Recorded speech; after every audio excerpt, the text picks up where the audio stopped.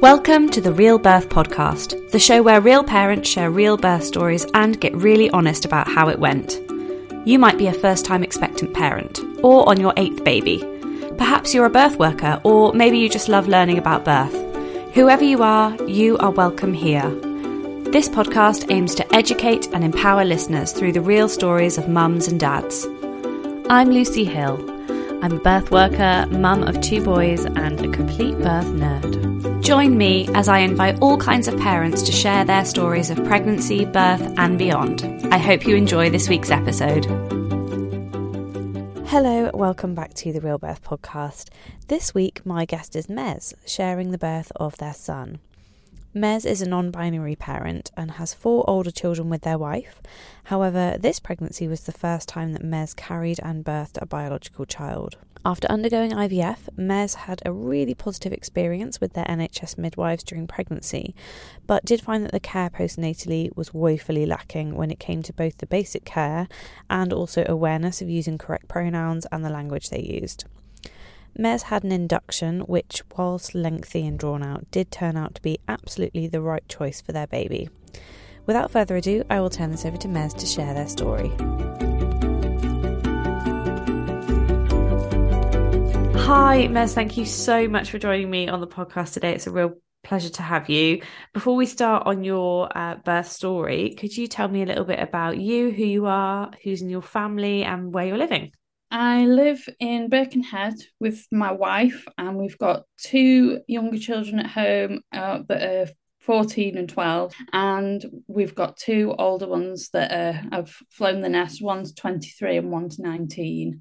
So we've got quite a mixed bag, and then obviously we've got the new arrival that joined us. So we've got our hands full with 5. That is a handful. Yeah.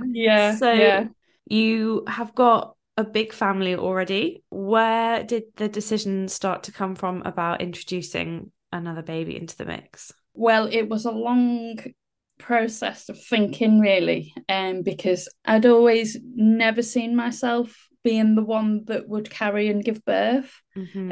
So I was kind of doing a lot of soul searching, and I figured out I pretty much had a fear of childbirth. And I think probably due to like media and things, the things you say, like they terrify you.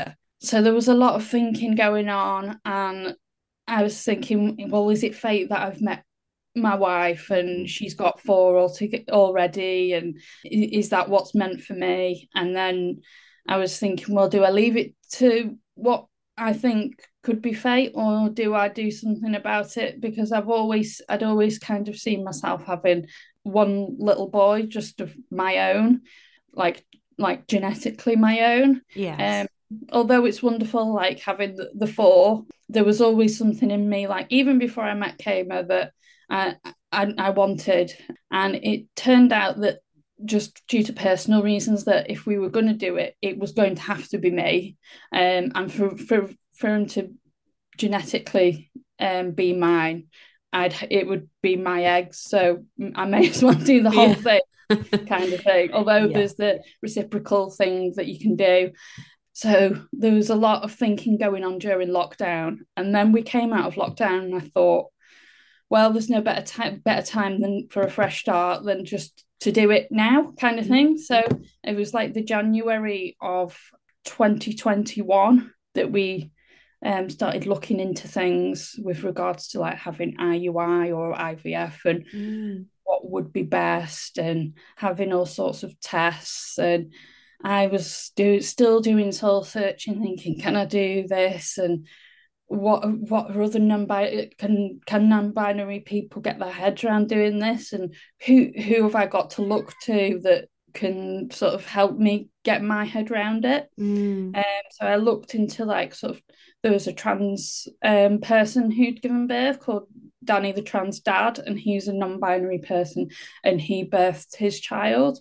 And then there's other like masculine presenting lesbians that had given birth. And I thought, well, do you know what? If they can do it, I can do it. So let's just get it done. Let's get on with it. Let's get the test. Let's get on with it. We went to the clinic that was local to us, and they began some tests, lots of questions and blood tests and internal scans and things like basically a full analysis of you as a person as well as Mm. like physically as well. So it is quite invasive. Some of it is quite like, wow, you've asked that kind of thing, because you had to have a counselling session as well, Okay. which they call a counselling session, but it more feels like a bit of a are you okay to be a parent kind of assessment kind of thing. Wow, you think not everyone has to sit and do that? No, yeah. So that's how I felt about it. Yeah. Yeah. So we did that, and we went for after the tests and things, we went for a consultation with, I can't remember his name, but it was the main person with regards to fertility. Mm. He said, like, he was jokingly saying, well, I'm glad to say that you've passed and you're not strange and you can have a baby. And I was like, that's kind of what it felt like. But yeah, Yeah, like like a baby exam. Can you do yeah, this? like yeah, and yeah, basically. So yeah, and they've discovered that I had a blocked tube and some polyps. Okay. So I had to have an operation in that September of the same year. Mm. And they removed one of my tubes and they removed the polyp. And he said, like, we've basically prepared you as much as we can. And but although like we've made sure that everything is good to go with when it comes to carrying a baby, you will have to go down the IVF route if you want Okay. any decent level of success, because Yeah. IUI wouldn't have been the percentage wouldn't have been high Mm. enough of the success basically. Yeah.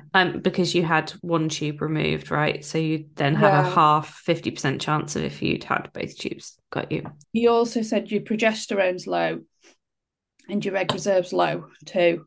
Okay. So he said to have the best success, you were going to have to medicate you quite aggressively, and it'll have to be IVF.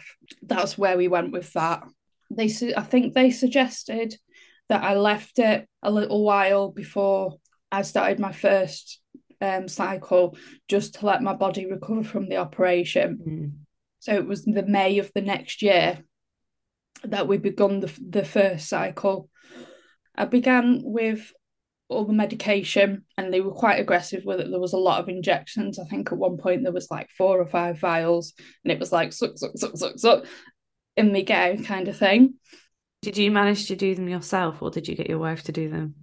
The first couple, my wife came in the room and then it just got to like I was just doing it all the time. So it Yeah. was just like going in the bedroom, getting it done and then carrying on. But yeah, it just got to like a habit really. It was just Yeah. a thing that I had to do and got on with it. Yeah. It becomes part of your daily life then. Yeah, Yeah. yeah, it really did. Yeah. And did you feel lots of side effects from all of that, all of those kind of hormonal medications you were having? The only bit that I remember getting any side effects was when I had the progesterone at the beginning of the cycle, which was, I think it was essentially the contraceptive pill that gave me a headache. But other than that, no, That's I was absolutely fine. No, oh. I just was a bit bruised and stuff. And So then you went for an egg collection, and how was that? we had the egg collection, and they said we've got 4 because originally I went for the scan, and they said like it's looking okay. We'll give you a call about coming in for your egg collection. So they rung me and we said we've got 4. I went in and they said we've got 4. We're really happy with that result. That's the best you can get at your age. That's probably like the average and probably the best outcome that you would expect. Okay. So that was good. And then it was actually quite nice. They rung the days following.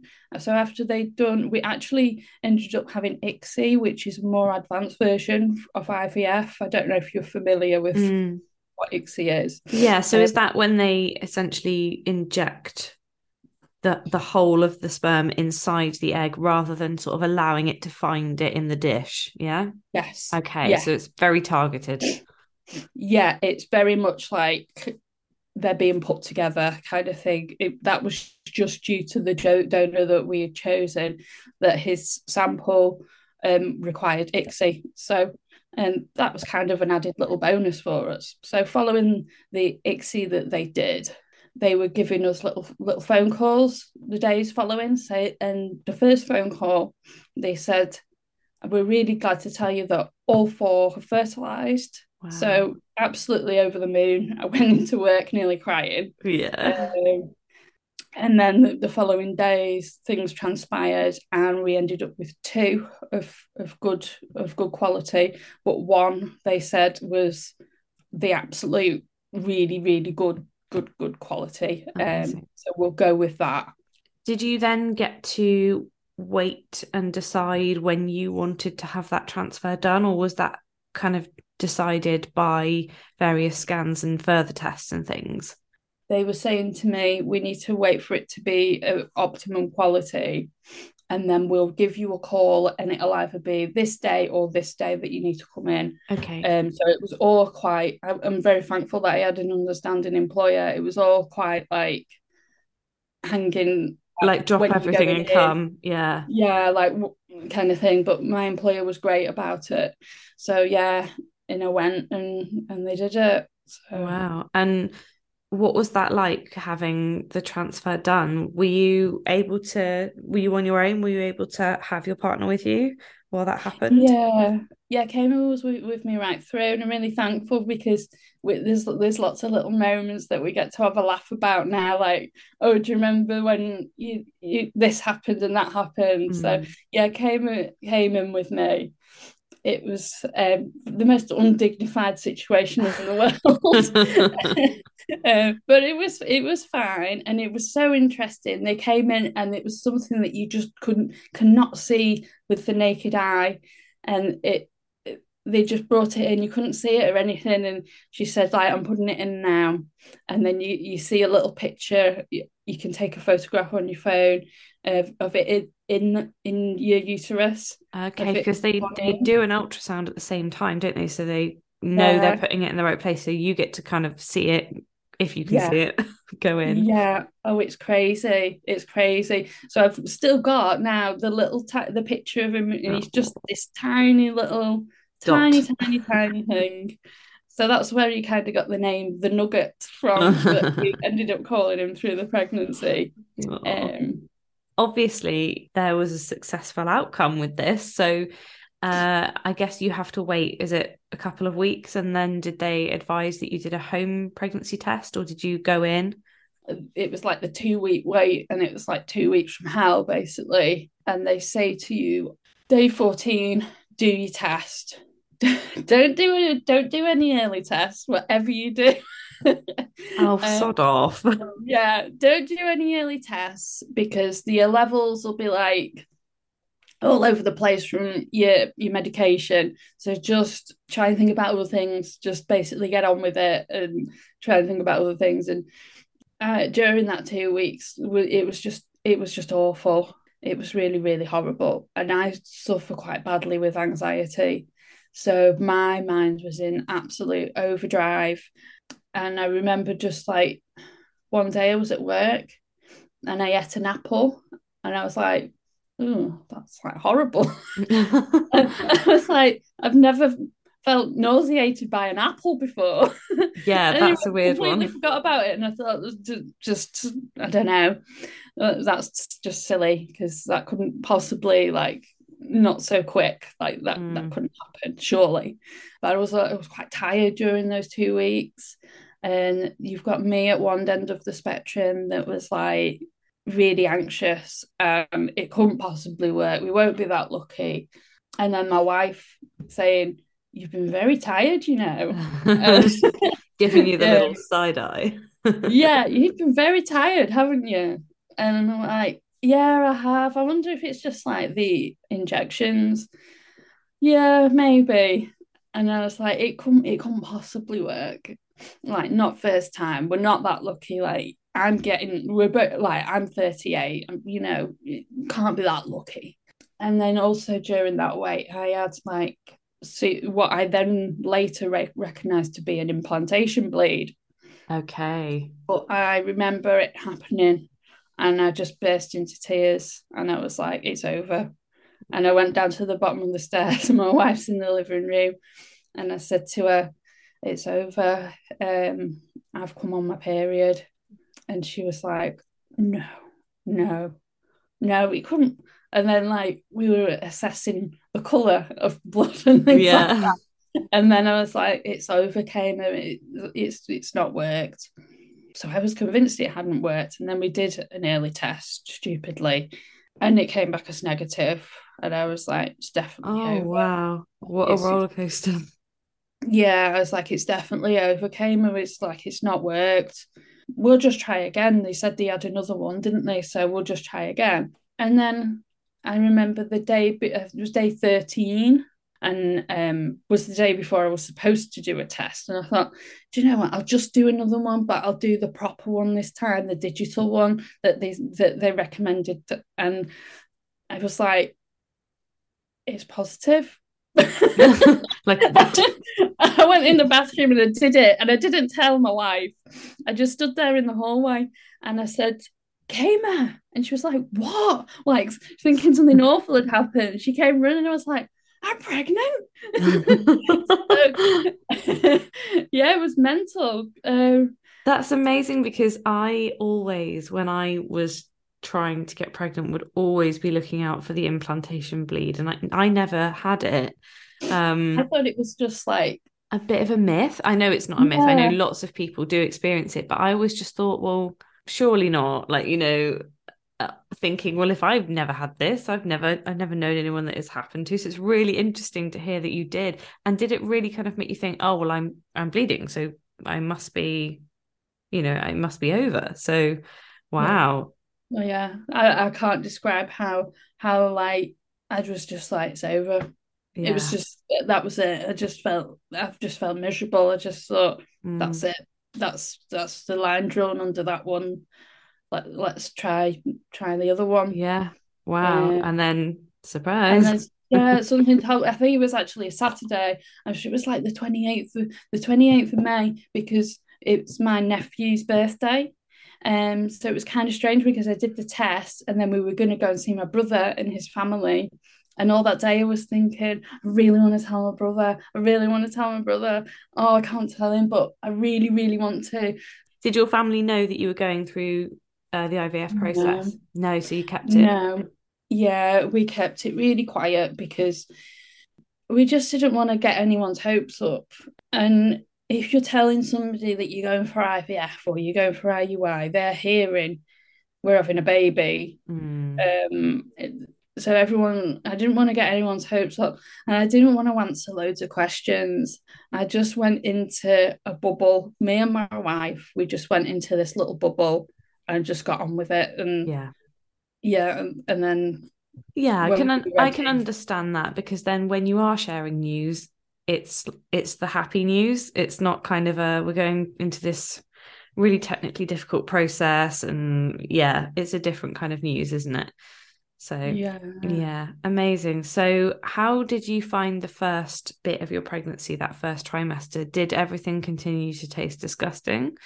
Did you? Apples definitely continue to be Apples. disgusting. Yeah, apples.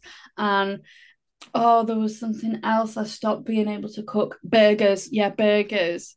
Yeah. Um, yeah, and it was a bit of a nightmare as well because we've got autistic children and their diet is really restricted.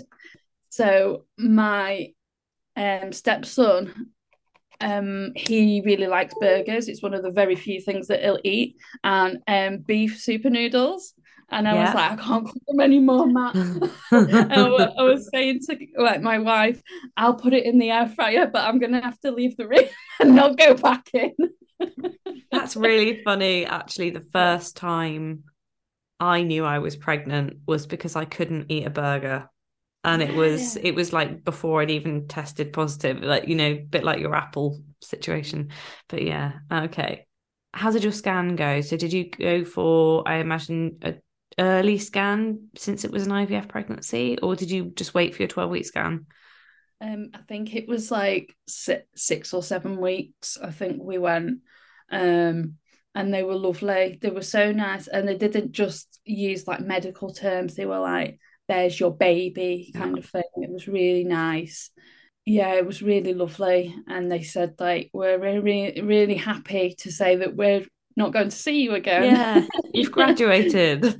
Yeah, yeah. So it was Oh. lovely. It was really And lovely. do you mind me asking how it worked financially? Were you eligible for any free treatment on the NHS for this? No, nothing. No. Okay. And is that Um, because your wife had children already, or I was that, think, yeah. yeah, yeah, yeah. But it's also like, even though like the legislation's kind of gone through and they've been fighting for it, it's still a postcode lottery when it comes to it. It's what Hmm. the local NHSs can do, basically. Yeah, So yeah. I'm convinced actually the reason that it worked first time was because the a lot of the money that we used towards it was inheritance off my grandma who had passed away. Um, What a lovely way she to spend that money though. Yeah, so I was saying, like, I'm convinced that it's because we're starting a new life as one ends. I'm convinced that it's the cycle and that this is why we've been blessed first time. Yeah. Probably a bit like, but No, I for think me, it's lovely. I just think that's really nice, like in the cycle of life, like one ends, one begins, and Yeah. that the one that's ended has helped with the one begin. Yeah, So brilliant. It's a gift, isn't it? It's lovely. yeah, Okay, so then you kind of moved on to kind of regular in the mainstream. You're pregnant, you're in the NHS system. yeah. Yeah. How did you find going from that private clinic to then being in the NHS system and going for sort of further scans and throughout the rest of your pregnancy? How did the rest of the pregnancy go? That I was still really, really anxious through the whole thing. I was like, Hmm. I can't be this lucky. Am I imagining it? Like for pretty much the whole thing.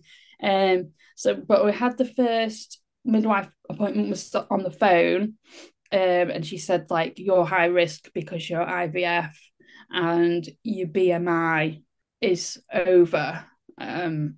So yeah, that meant that we had extra scans and and extra monitoring, which was kind of a good thing because I was so anxious Mm. anyway. Yeah, it was kind of a good thing really.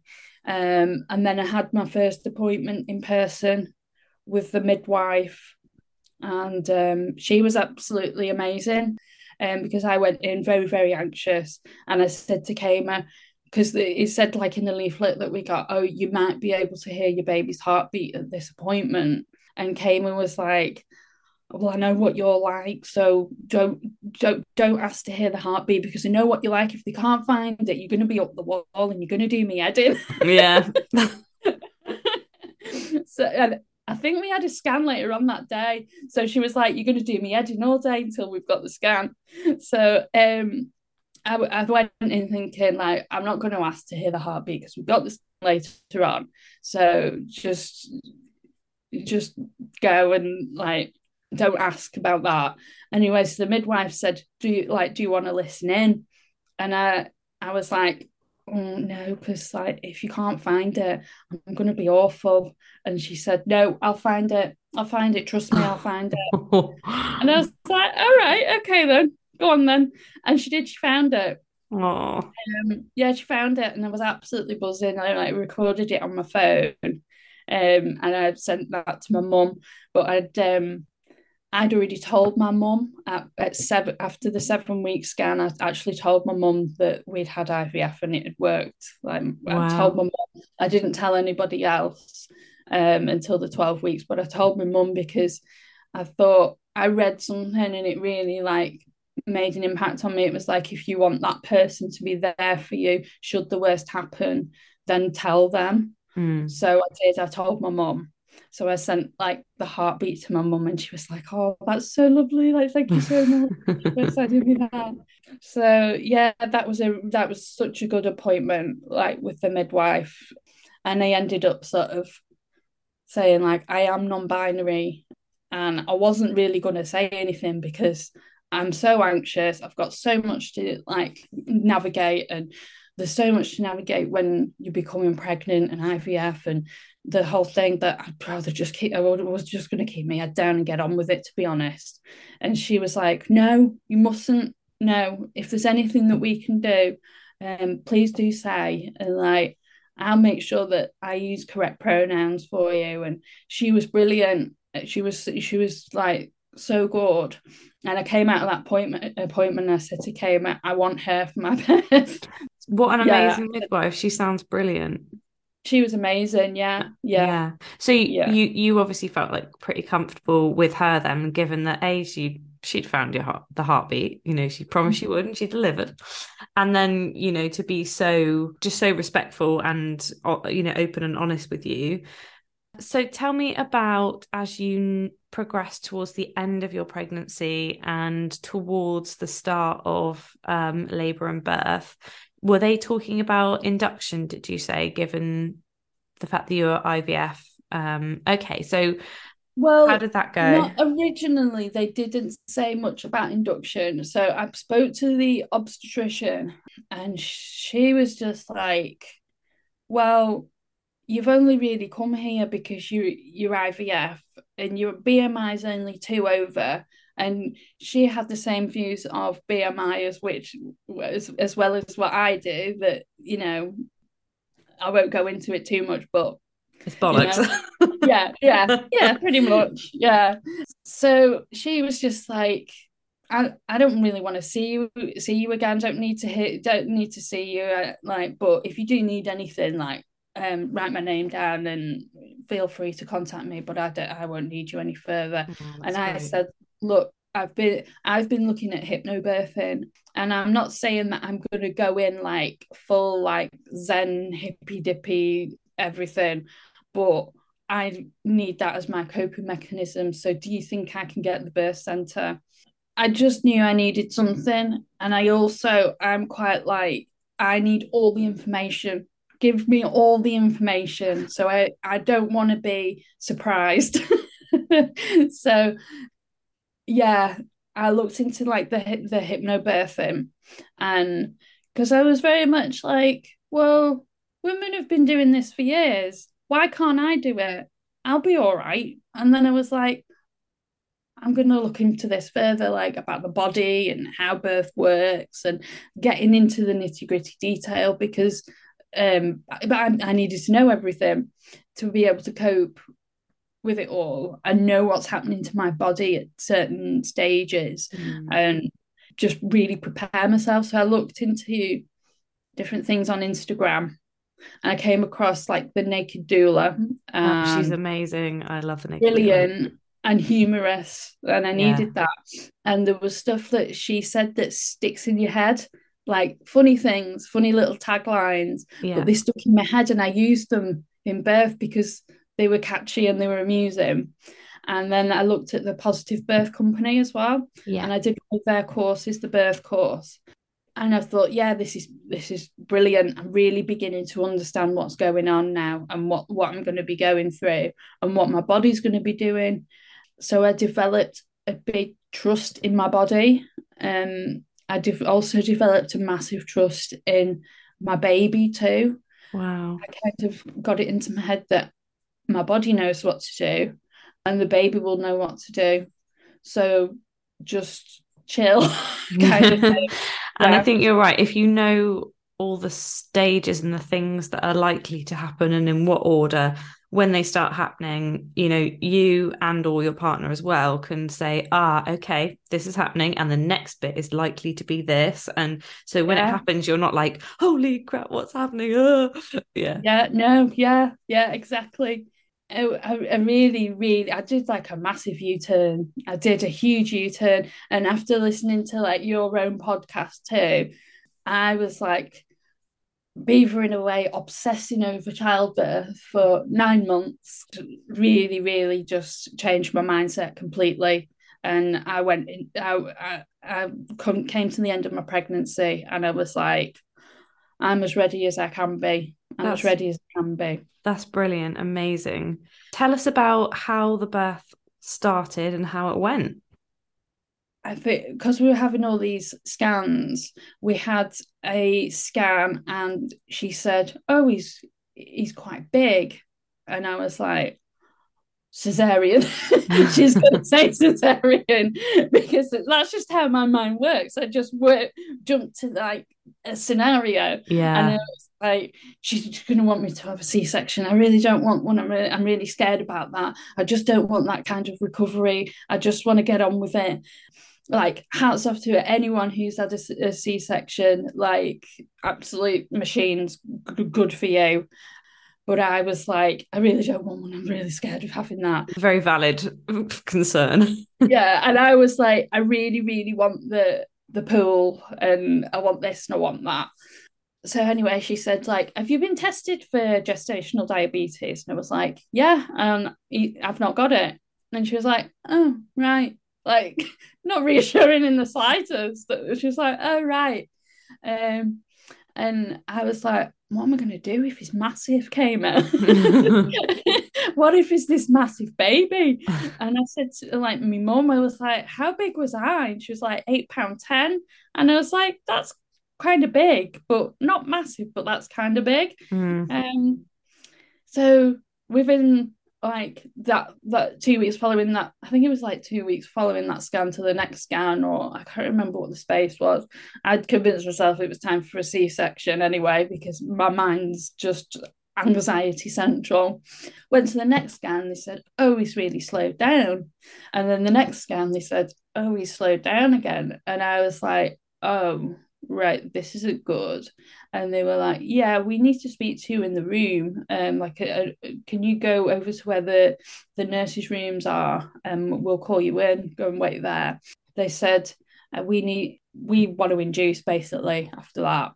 So I was like, but you've not really asked me how I feel about it. Right. They were they kind of gave me the impression that it wasn't a conversation. It was more of like, we're doing this thing, which like it sent me quite into panic mode.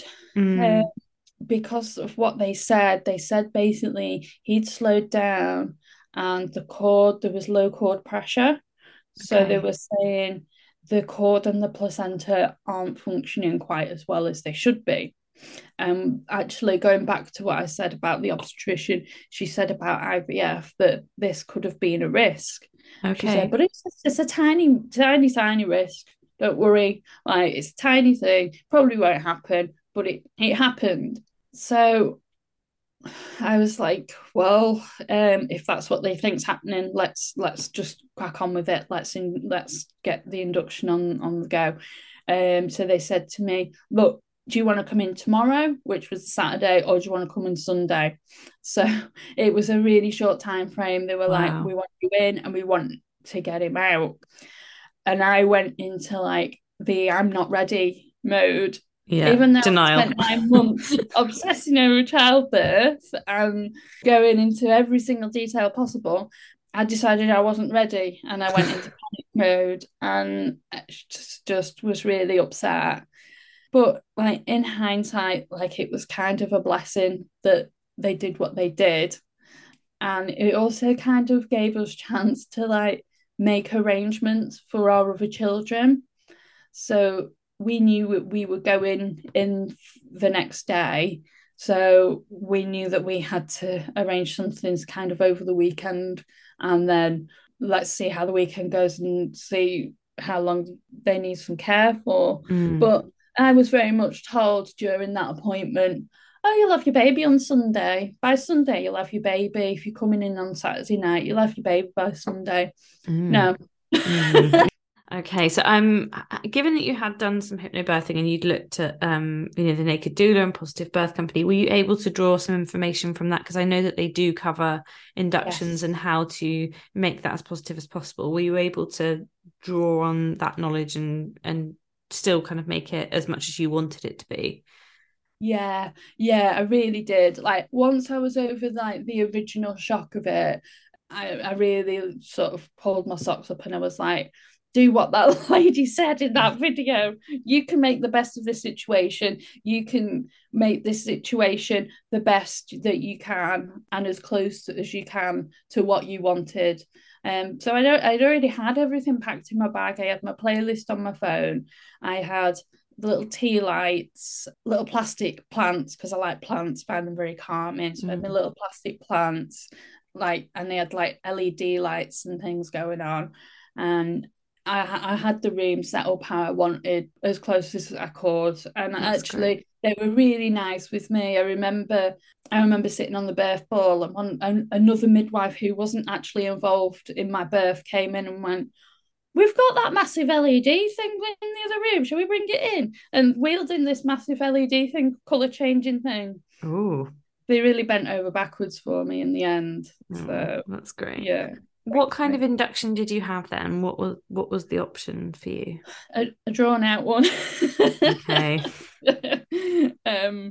But yeah, so what happened was I went in on the Saturday night, and there was a lot of sitting around waiting for somebody to come and put the pessary in.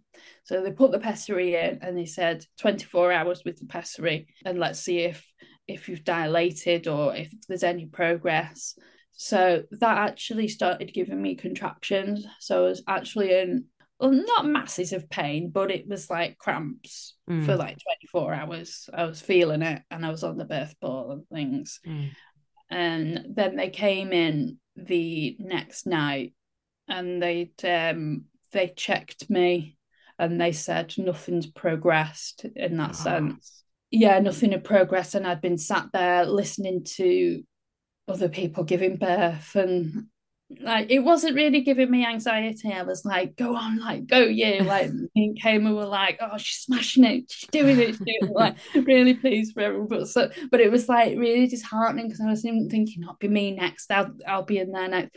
No progress 24 hours later. And I was in a lot of pain. It was really painful. There was like dragging sensations and a lot of cramps. And I was like, Kama, I don't think I would have been able to, like I'd be able to give birth tonight if they want me to go in and do the next bit. So they checked me and they said, we'll come back and we'll let you know like when we want to do the next part.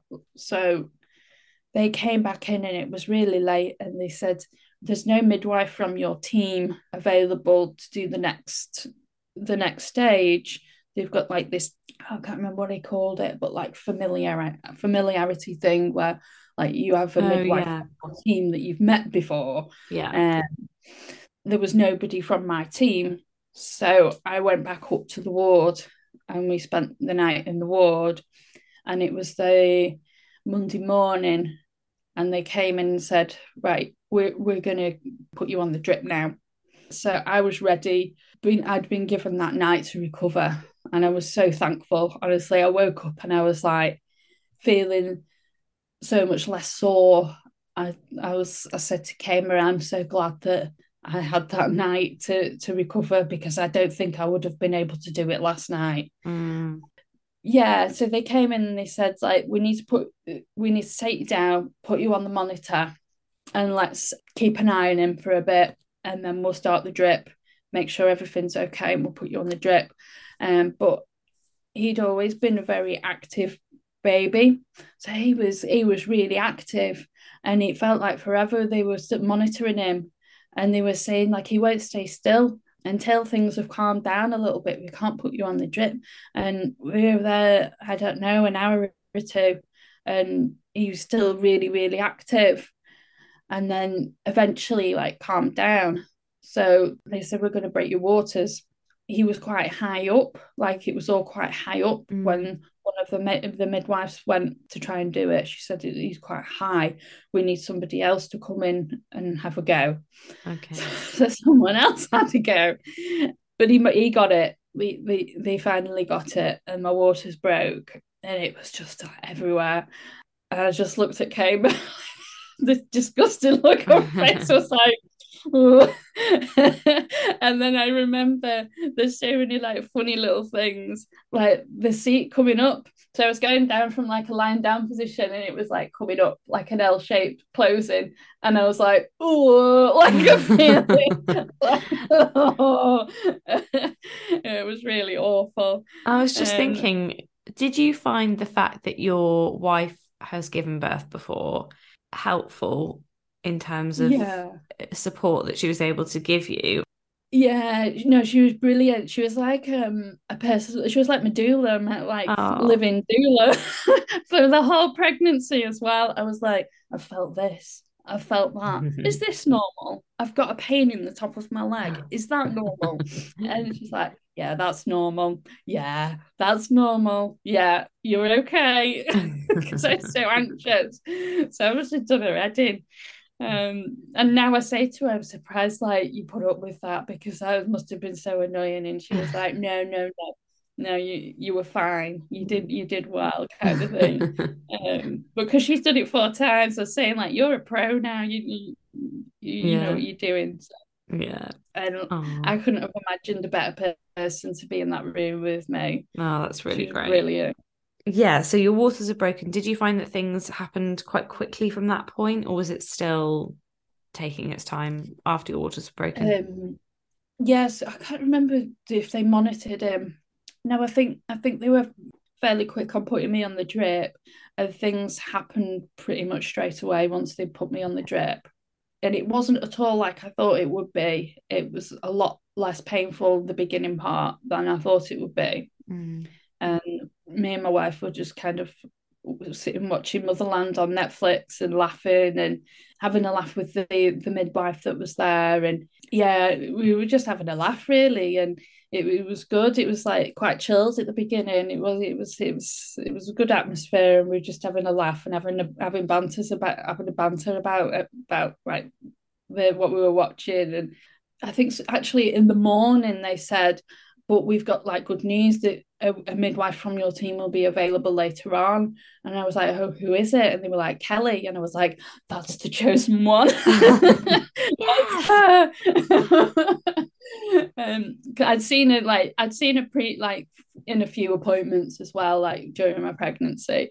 So she was coming later on. So I knew she was coming later on. So I was in a good mood and was happy. Mm. And I had another good midwife during those beginning stages as well. So Yeah. yeah, everything was going well. Yeah. Everything was I was definitely feeling it straight away from the drip, but Mm. it was starting to become quite intense as time went on. It was getting more and more intense, and yeah, Yeah. things were starting to gear up quite a bit. Yeah. So when things got really intense, did you request any kind of pain relief at that point?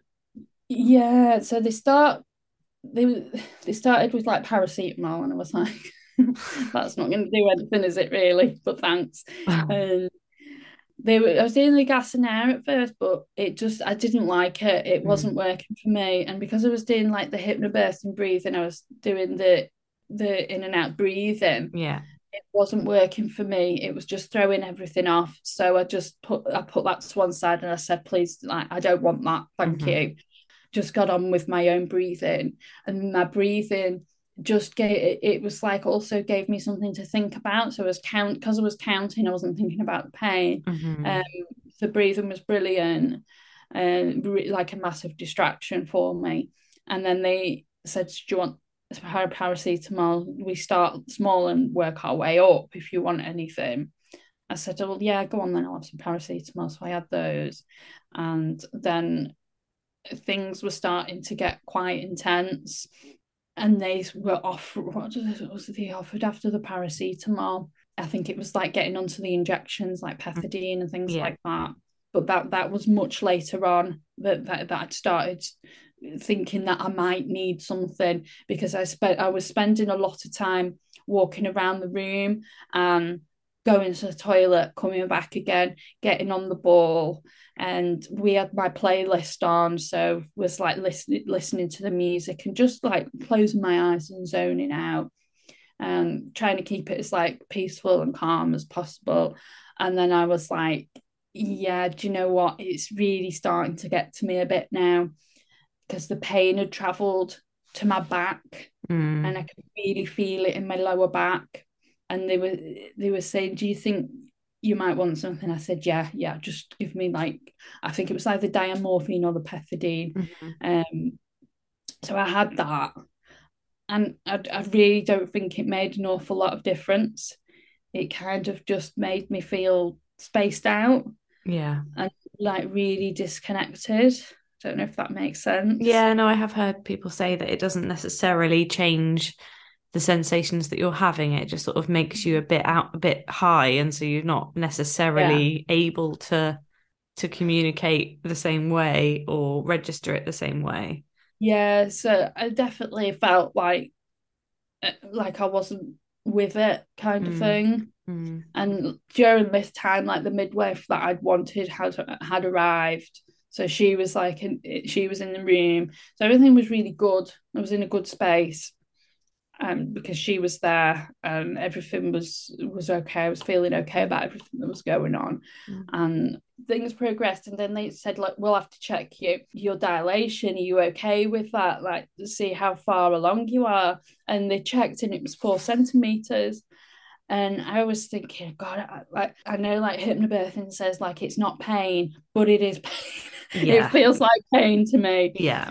because it was like my back felt like it was like contracting, like hard, like a really hard feeling in my back, like severe crunching. Oh, it was Mm, awful. It was right through my yeah. back. So they checked me and they said it was 4 centimeters, and I was like, oh my God, I've got ages to go.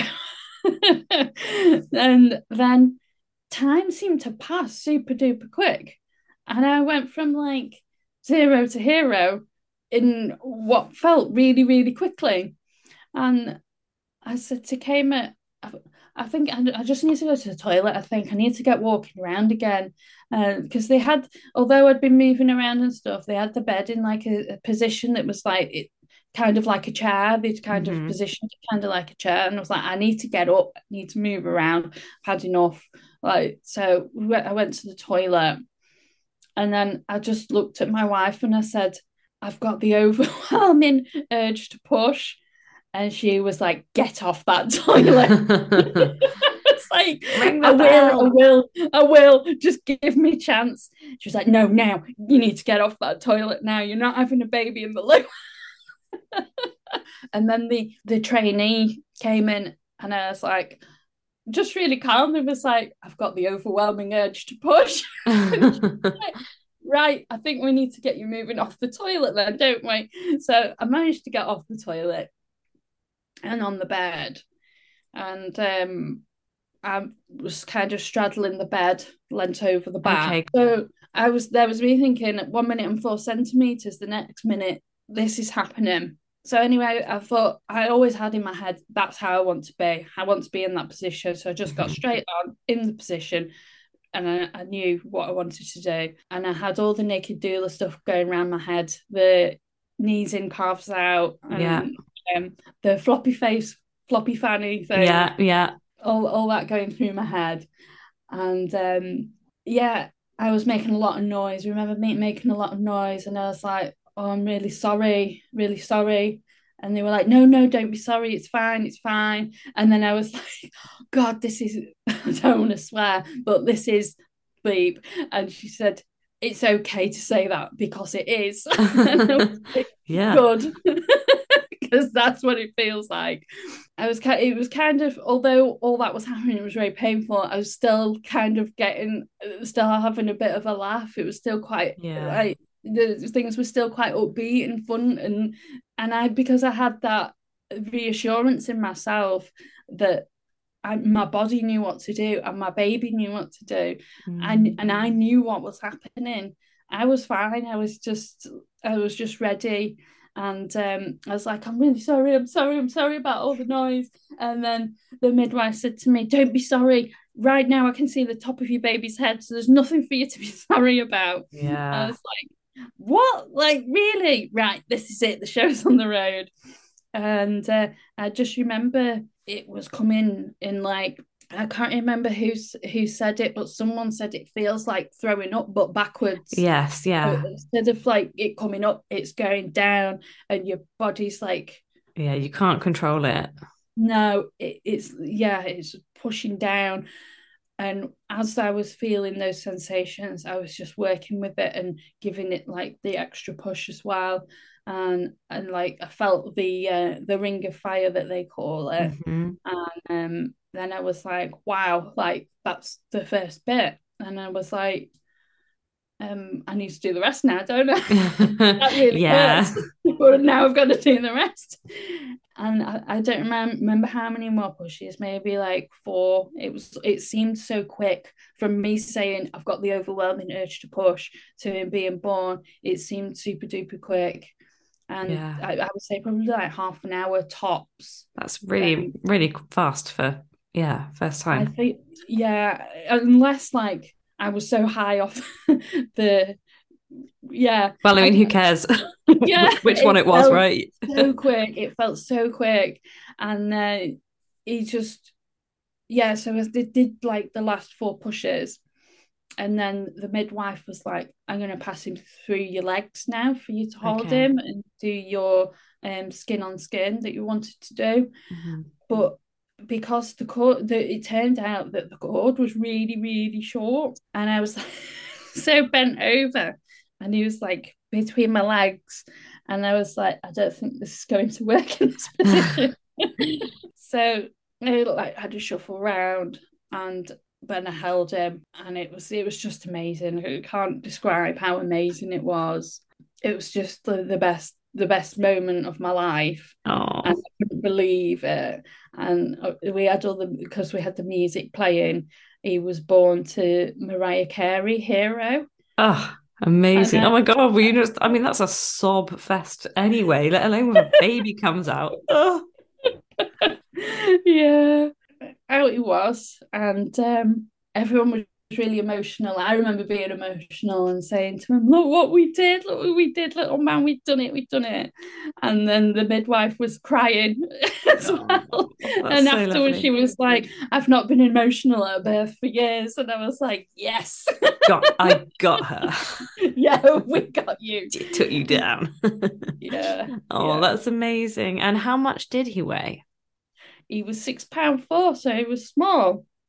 Well, okay. So he really had slowed down. Yeah, okay. And yeah, my wife was interested to see the placenta and to see the cord. Mm, And because she said like during her birth, they kind of like whip it away and they're like, yeah. no, you don't see that kind of thing. But that it's all natural, it's all part of the process. Hmm. So we saw it and the placenta was teeny tiny.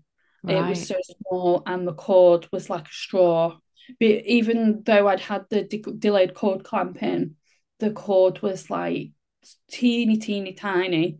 So we had done the right thing in the end, thankfully. Yeah, that's really reassuring for you to know, but also very interesting just to be able to see it and really understand what was going on, you know. Mm. Did you have to stay in hospital long or did you leave sort of fairly quickly? We had to stay in. So I'd given birth to him on the Tuesday morning at 2:42, and then they kept us in till the Thursday, till either the Wednesday or the Thursday, because they were saying that he's not feeding well enough. And I said that I didn't want to do breastfeeding. It wasn't for me. Didn't Hmm. want to do it. So we had our own bottles and things, Hmm. but they were quite, you need to get him feeding, kind of pushy kind of thing. And I was like, well, hold on. Like I had diamorphine quite like late in my birthing process, Yeah. so he's quite drowsy at the moment. Yeah. And they were like, "Oh no, you just need to like drag the teat along the roof of his mouth and encourage the sucking, like the sucking reflex." And I was like, "But I'm not comfortable doing that. I don't want to do that." Mm. Uh, Honestly, it wasn't a good experience on the ward at all. I'd gotten up in the morning, and I'd not slept all night because obviously he needed feeding through the night, and he was born at 20 to 3. The assistant health assistant and feeding expert came in and sort of swept him up out of his crib and was like, right, let's get him feeding. And oh, he's not got a vest on either. And I was like, well, we were in a dark room and it was 2:30 in the morning and we were fishing around in the bag, and do you know what I mean? And it was a woolen outfit and he had a hat on as well. Oh, he's not got a vest on as well. Right, let's get going with this feeding. And I was like, whoa, like, yeah, my wife had to go home and see to our other children. So I was by myself, and I'm quite like God, like I wouldn't say anything to people, and so I was like really like stunned by what had happened. And then she's doing the feeding. Look, you have to be assertive with it. You have to be assertive. And I was like, I don't want to hurt him. He's a newborn baby. Oh, it was horrendous. So they kept me in, and I had to fill out a chart about how much he was feeding and when, and it was just ridiculous. And there was just no privacy either. I couldn't even go to the toilet. I had to lock the door to use the toilet, and then go in like the ensuite bit and keep that door open to keep an eye on him in his crib. So I thought, I'm locking the main door then.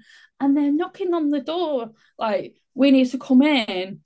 So I was like, well, I'll just finish on the toilet. And then I let them in, and they were like, you can't lock the door. I was like, but I need my privacy. I need to go to the toilet.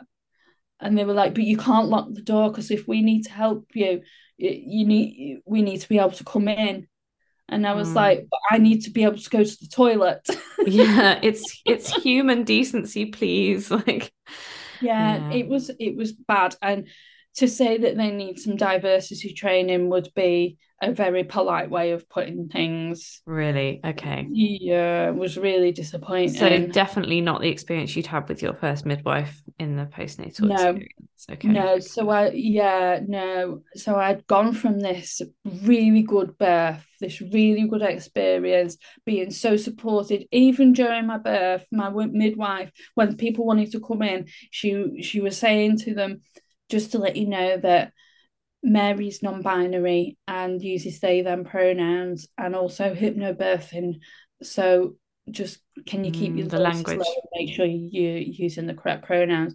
But I went from that experience to that experience, and I was like, just get me out of here. I want to go home.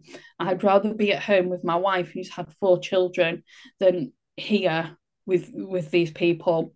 And they kept me in, keeping an eye on him.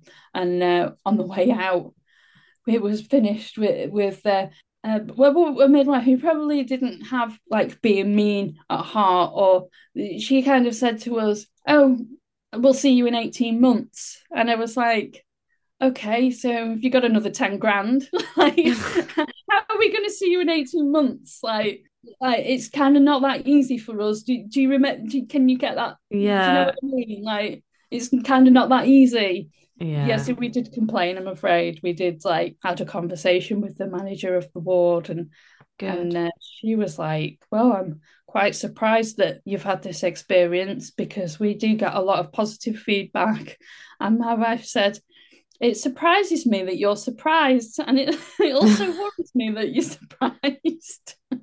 Well, good. I think, if nobody ever complains or says anything, then things don't change and things aren't ever, updated. But I think sadly it might be, a little while before the whole of the NHS maternity system is properly, up to date with things like, well, I mean, so kind of in crisis at the moment with the staffing levels, let alone probably paying too much attention to things like diversity and equality training and things like that. It's it sounds like it wasn't optional to them, isn't it? It sounds like it just, like you said, isn't going to be the most beneficial place for you to experience good kind of feeding bonding anyway. Like you say, you're going to be better off at home with somebody who you love and trust, who's got lots of experience, than people who kind of telling you to be assertive with a newborn, which sounds completely mental. Yeah. I just want to say thank you so much for sharing your birth story with me today and with everyone listening. It's just been such a pleasure. Is there anything that you would like to share? Maybe perhaps a piece of advice or something that you would tell somebody about to have a baby, or even your former self? I'd say to anybody who was considering it that was scared, just do it. It'll change your life. And also to myself, I would say, like, just trust in yourself, just trust yourself and trust your baby. It'll change you. It will change you as a person. And that's what I would say. That's amazing. Yeah. Huge thank you to Mez for sharing their story with us. Personally, I hadn't actually heard many birth stories from non-binary parents, so I know that this will be a hugely valuable resource for so many people out there. If you know somebody who would enjoy today's episode, please do share it with them. As ever, you can connect with me, follow the podcast on Instagram, I'm at Real Birth Podcast, or on Facebook under The Real Birth Podcast. And my email is lucy@realbirth.co.uk if you want to get in touch. That is all for this week. I will see you very soon with another amazing birth story. Bye!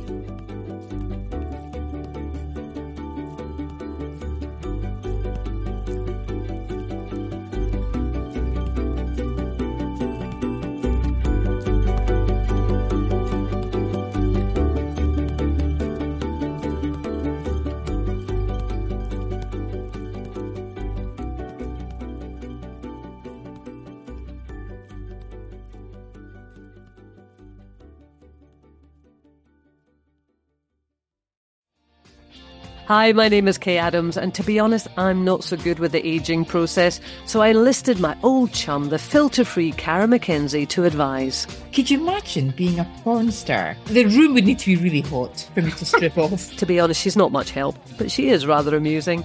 And along with some great guests, Joe Brand, Andy Oliver, Anton Dubeck, Ruth Langsford and Craig Revel-Horwood, darling, we are learning how to be 60. Listen wherever you get your podcasts.